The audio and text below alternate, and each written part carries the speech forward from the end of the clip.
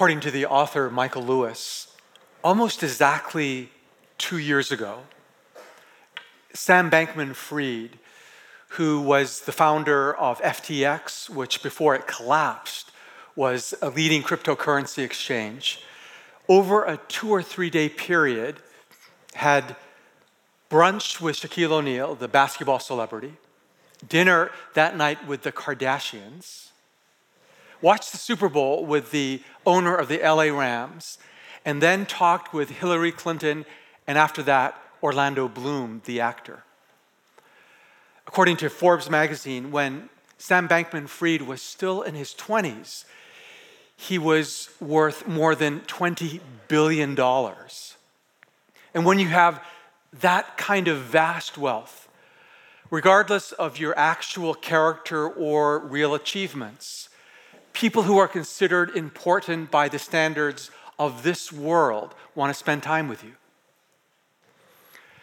People in our world tend to assess a person's worth by their net worth, or their outward appearance, or their position in society, or by their education. But Jesus in the Gospel of Matthew, chapter 19, verse 30, said these words, "But many who are first will be last, and many who are last will be first." Let's pray. Living God, we pray that you would use the unique words of your Son, these counterintuitive words, to shape our lives, help us to understand them and live them with the help of your Spirit. In Christ's name, amen. So we've just begun a sermon series, or recently begun a sermon series, on the paradoxes of Jesus. Jesus says, "But many who are first will be last, and many who are last will be first." When he says these words, he's referring to in the kingdom of God, or the kingdom of heaven, which to some degree has been established on earth, but in the age to come will be fully present.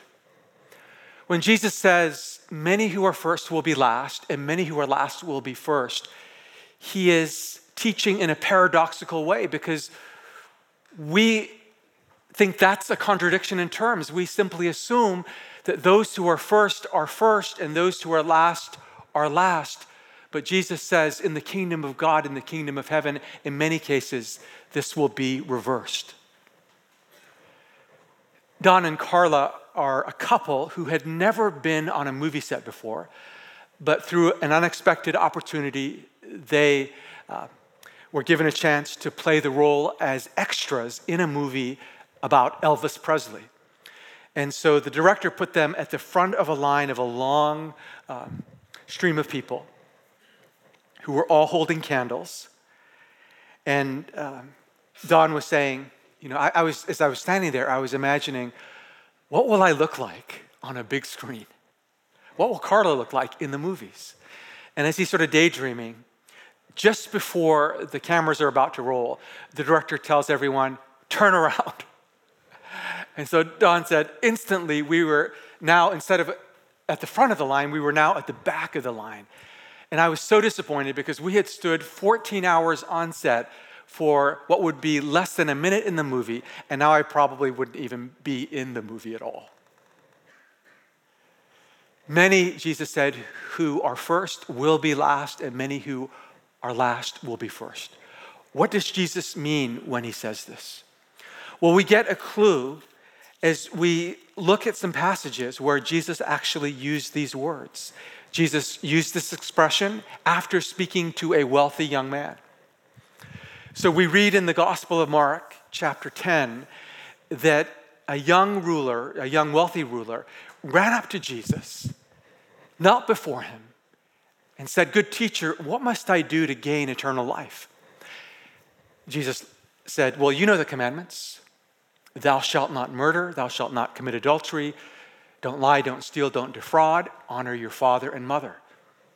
And the young man's chest rose a little bit as he said, "All these I have kept since my youth." Scriptures tell us that Jesus looked at him and loved him, and then said, you have just one more thing to do. Go sell all your possessions, give the proceeds to the poor. You will have treasure with God in heaven, and then come and follow me. And the Bible tells us that at this, the young man's face fell and clouded over. He became deeply sad because he had many possessions, and he was holding so tightly to them that he was not willing to let them go. Jesus then turned to the group that saw this and said, do you have any idea of how difficult it is for a rich person to enter the kingdom of God? And his hearers would have been totally stunned because in their world, they believed that having wealth, having riches was a sign that a person was chosen by God, favored by their Creator, and blessed. And so Peter says, we have left everything to follow you. We have left everything to follow you. And Jesus said, many who are first will be last, and many who are last will be first.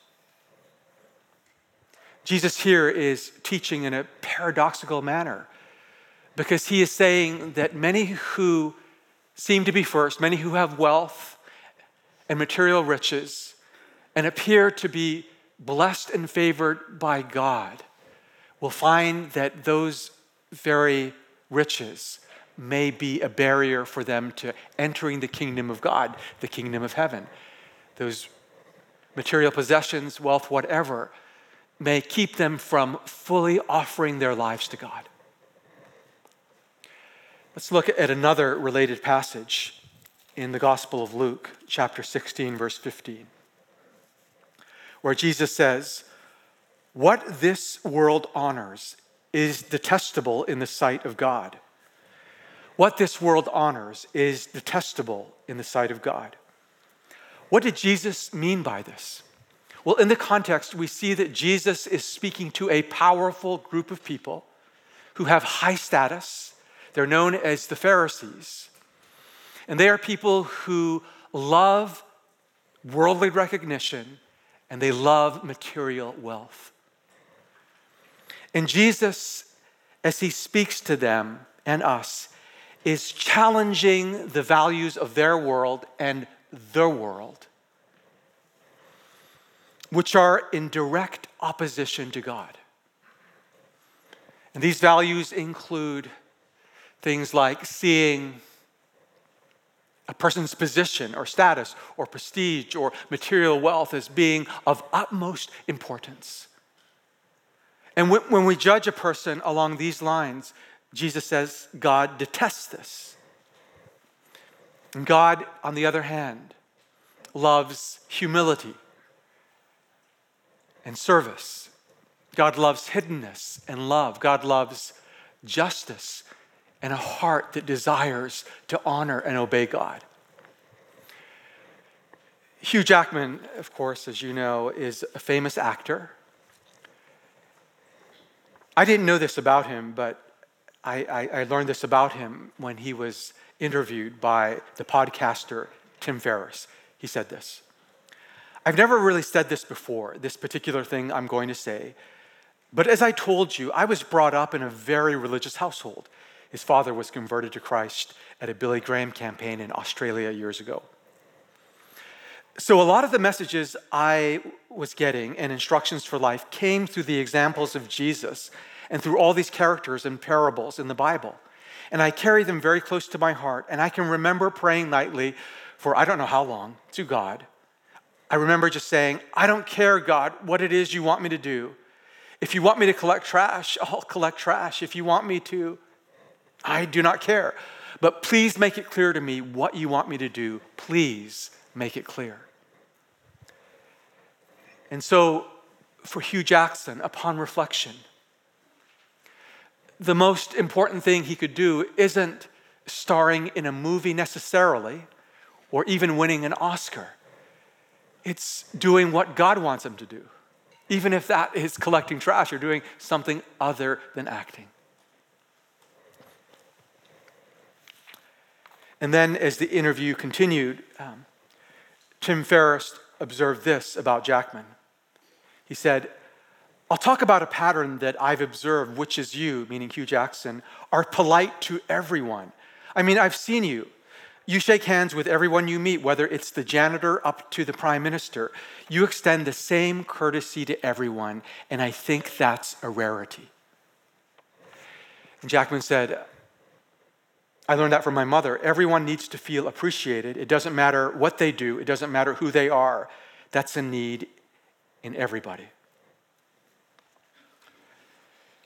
But most people in the world, as Ferriss rightly pointed out, will show more respect and deference to a prime minister or a president than to a janitor. Most people will show more respect and attention to someone who has the net worth of an Elon Musk or an Oprah Winfrey than to someone who doesn't know where they're going to spend the night, who doesn't know where their next meal is coming from.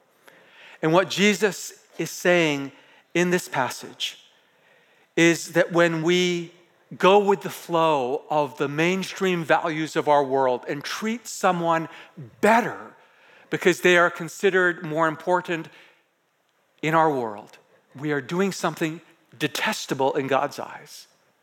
But when we go against the flow of our culture, the values of our age, and treat someone with respect,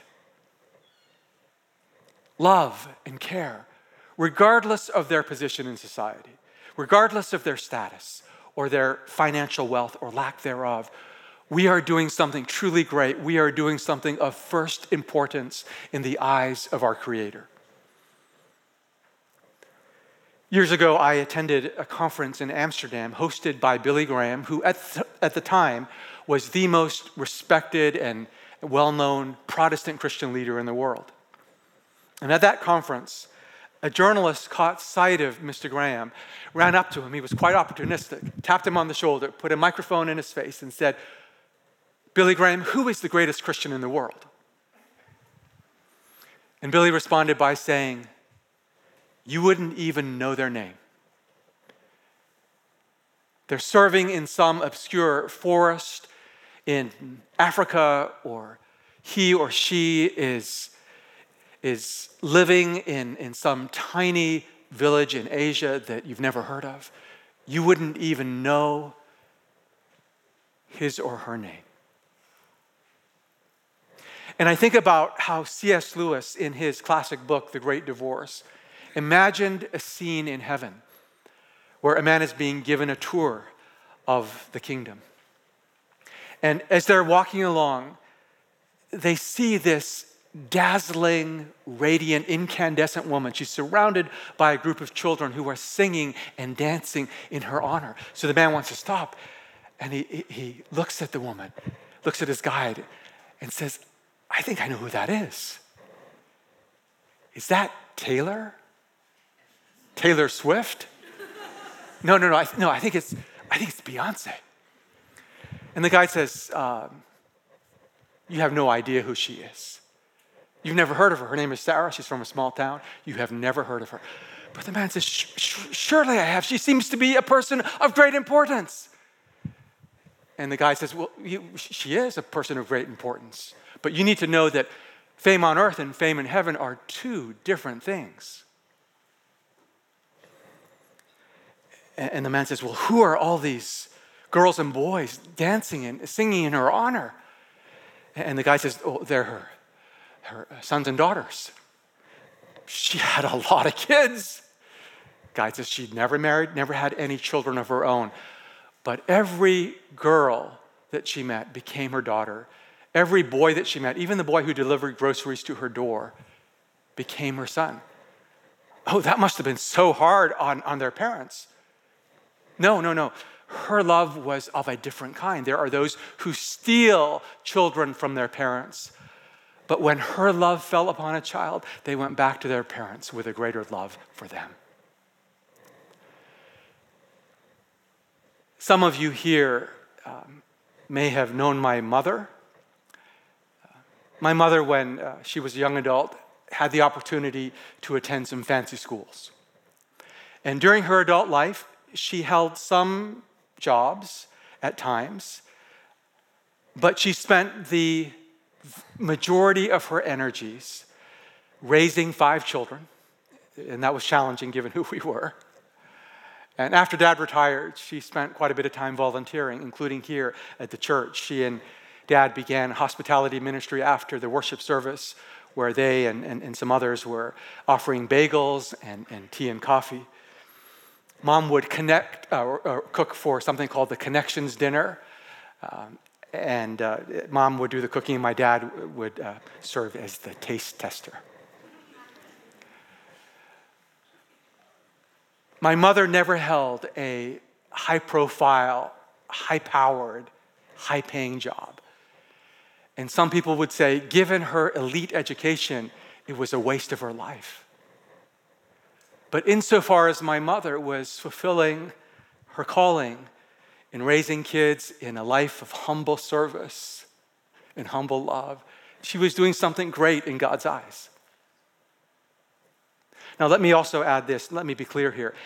If it had been my mother's calling to embrace a high-powered, high-profile, high-paying career, and she did that not because of her ego, but to honor God's call on her life and to serve others, that also would have been something great in God's eyes.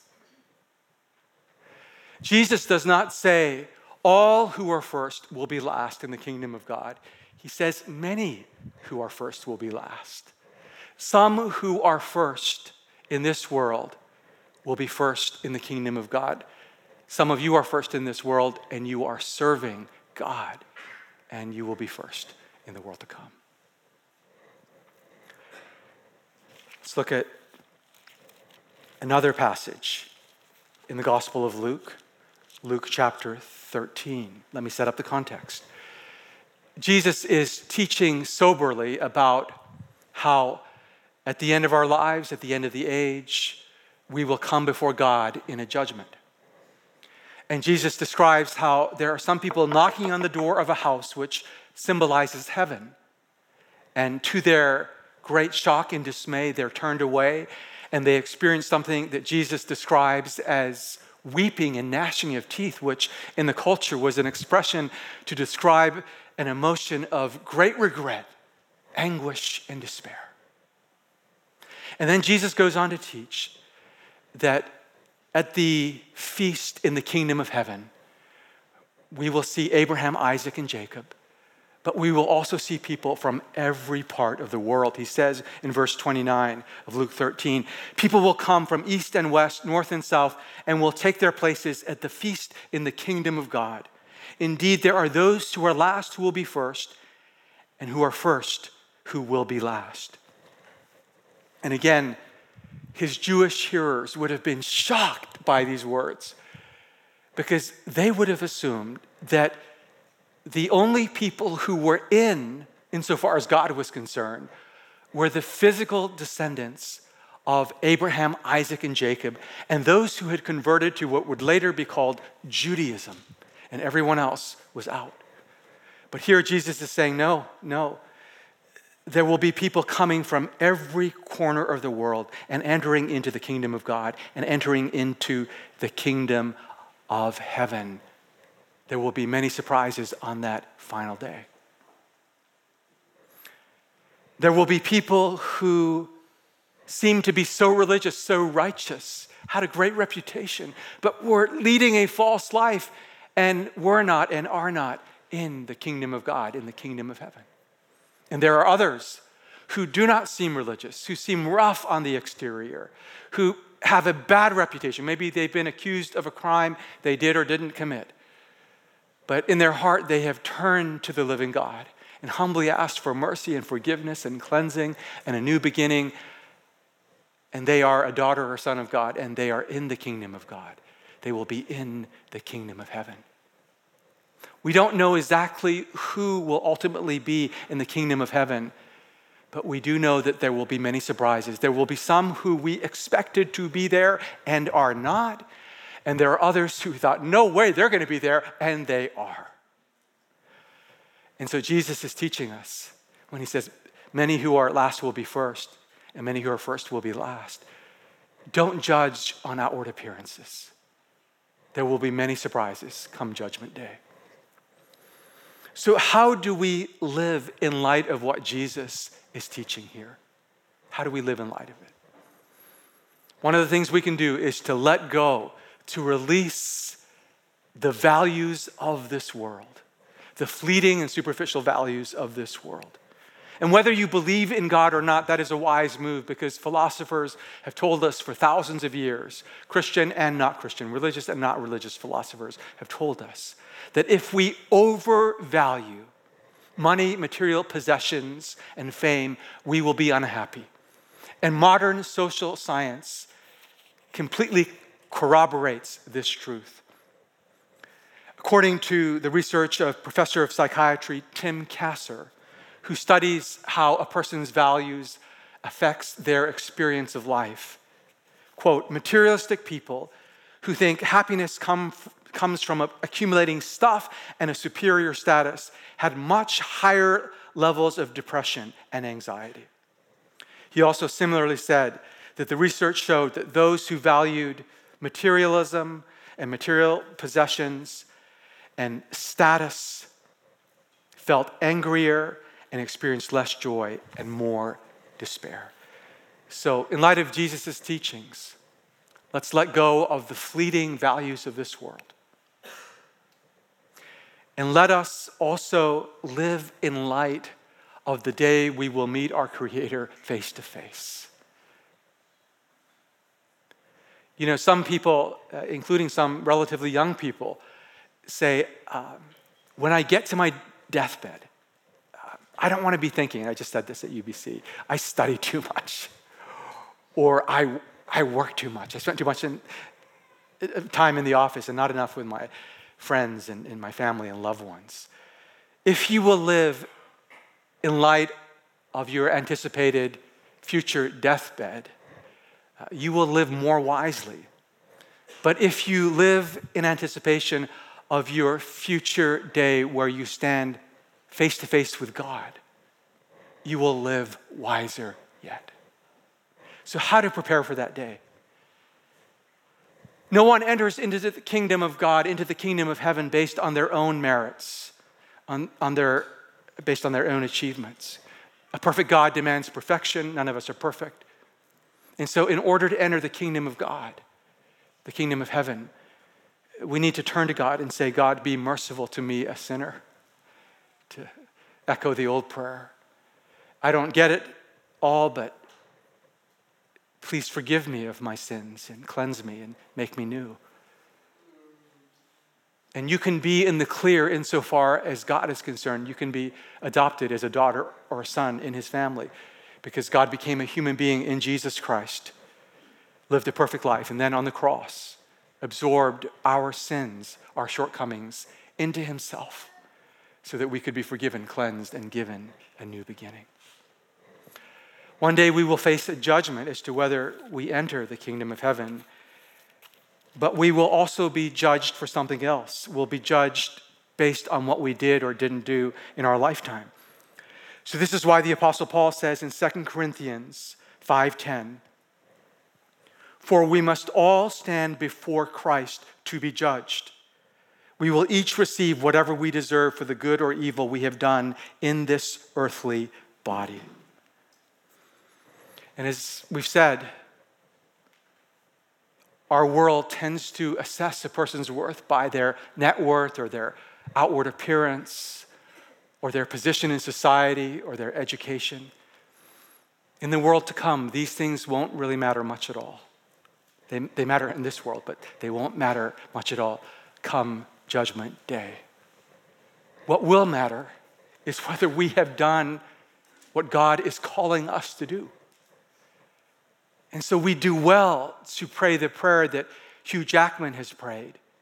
God, make it clear to me what you want me to do. If it's collecting trash, I'll collect trash. If it's doing something else, I'll do that something else. In light of eternity, don't ask the question, how can I be successful? ask, how can I be helpful? How can I serve? Nothing wrong with being successful, but don't aim for success for the sake of success.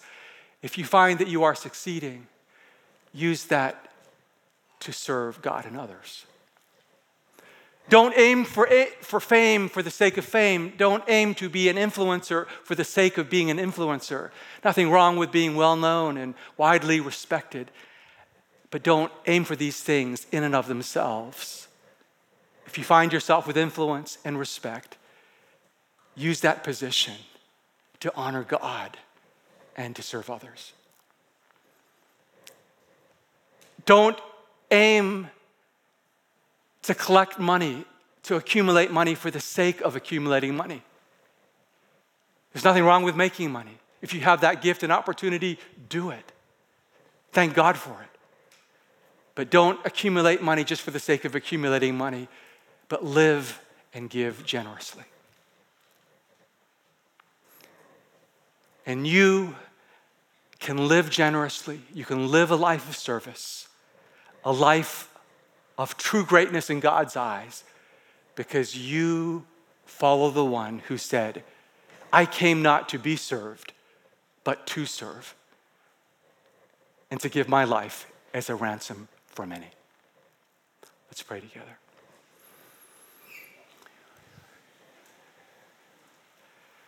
Maybe you don't think about this much, but if you're here and you're not sure of your ultimate destination, if you're not sure that your passport is ready,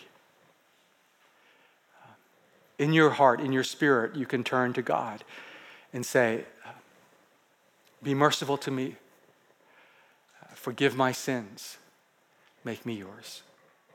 And God will. It doesn't matter what you have done or not done. God will receive you if you turn to him with a sincere and open heart.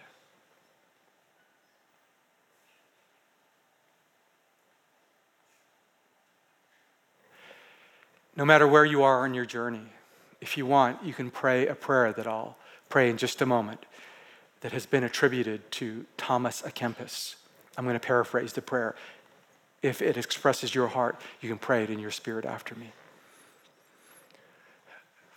From the desire to be esteemed by this world, Jesus, deliver me.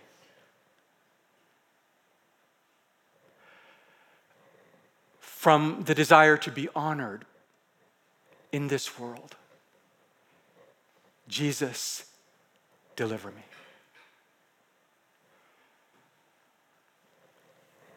From the desire to be first in this world, Jesus, deliver me. And if you want, you can pray the echo of a prayer once prayed by an actor. God, show me what you want me to do. Make it clear. And then help me to do it. That I might fulfill my purpose. And may it be so for us. In the name of the Father, the Son, and the Holy Spirit. Amen.